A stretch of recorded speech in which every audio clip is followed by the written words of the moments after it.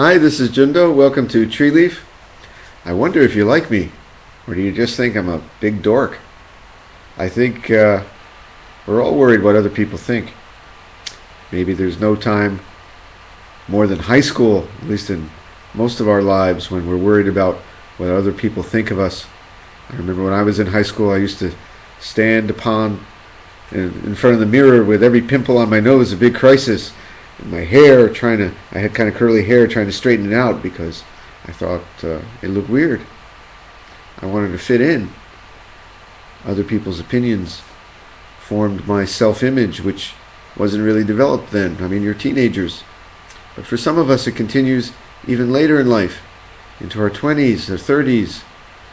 Maybe getting a little older, you start not to care so much what other people think. But I think it's just natural. It's in all of us. Even this week, I fell into something where somebody said something about Tree Leaf and the teachings here, and I was worried, what did they think? Did they think we're doing a good job here? Turned out I was all upset about nothing. But I was worried what people think. It's natural. This practice never separates us from the human condition. The human condition is the boat we sail on the sea. Sometimes a stormy sea, filled with storming thoughts. But this practice allows us to be good sailors, allowing the sea just to be the sea. We're not prisoners of our thoughts as much as we were, but we are still human. And so, one of the greatest medicines ever invented in the history of the universe for worrying about what others think and our own self-image is, you guessed it, Shikantaza Zazen. For we sit, and while we're sitting, there's not one hair on our heads to change, not one hair on our heads to take away or add, even if you're going bald.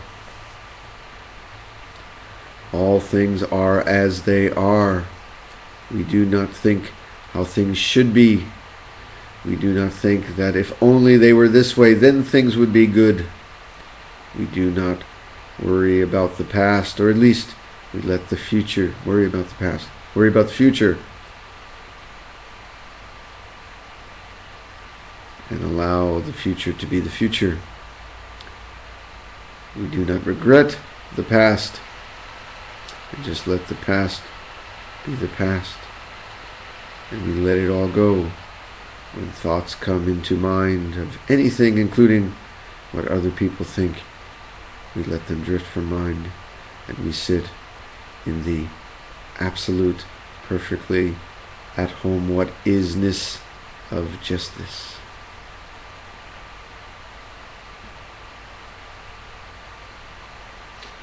There's nothing to change because we are just the Buddha. And you know he's perfect. Now, that being said, remember that Zen practice is always functioning on many, many levels at once. Unlike normal ways of interacting with the world, we learn in this practice to think sometimes, on different channels all going at once. So we rise from the zafu and we get back to our life of being with other people and their judgments and our thoughts about how to live our life. And what do?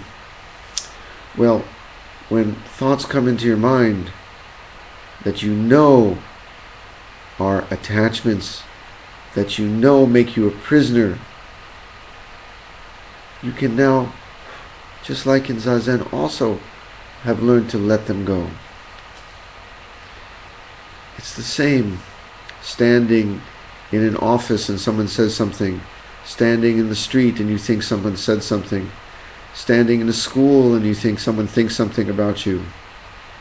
You can let it go, just like in Zazen. That perfect Buddha is always there, every place. You can now catch yourself more. You're not a prisoner of your thoughts. One of the things we practice in Buddhism is insight. Vipassana, insight into the theater of the mind. Now when these thoughts come into your mind, you don't just say, this is true, you don't even say that. You don't just feel, I'm worried about what that people think. You say to yourself, this is now my mind making a bit of theater in this moment. I'm worried about what that person is saying, and I do not need to be. I can let it go. And then you can let it go.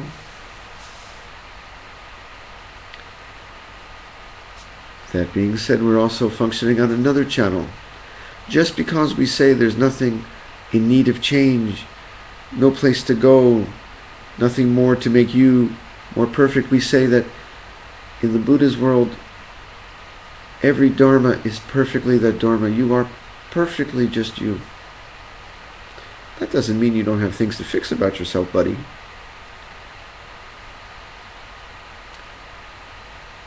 Let the past go, but learn from your mistakes in the past. Don't worry about the future so much. Let the future be the future, but yet be prepared for the future. If there are things about you to fix, if you have, for example, you're smoking cigarettes and drinking too much, you're overweight, you've got a temper, there are things about you that need to be changed. You need to get an education, perhaps. You need to work hard for something in your life. Work for it. At the same time, knowing that there's nothing to change and nowhere to go. Get that in your head. We function on two channels at once there. No place to go. Keep moving forward. Not a thing in need of change. Let all attachments to how you're worried about what people think go. But yet, nothing to change, but if there's something about you to change, work on it. Both true at once. So this week I too fell into worrying about what someone was thinking. First thing I did was recognize it in my mind. Second, I let it go. Took a little practice, but I let it go.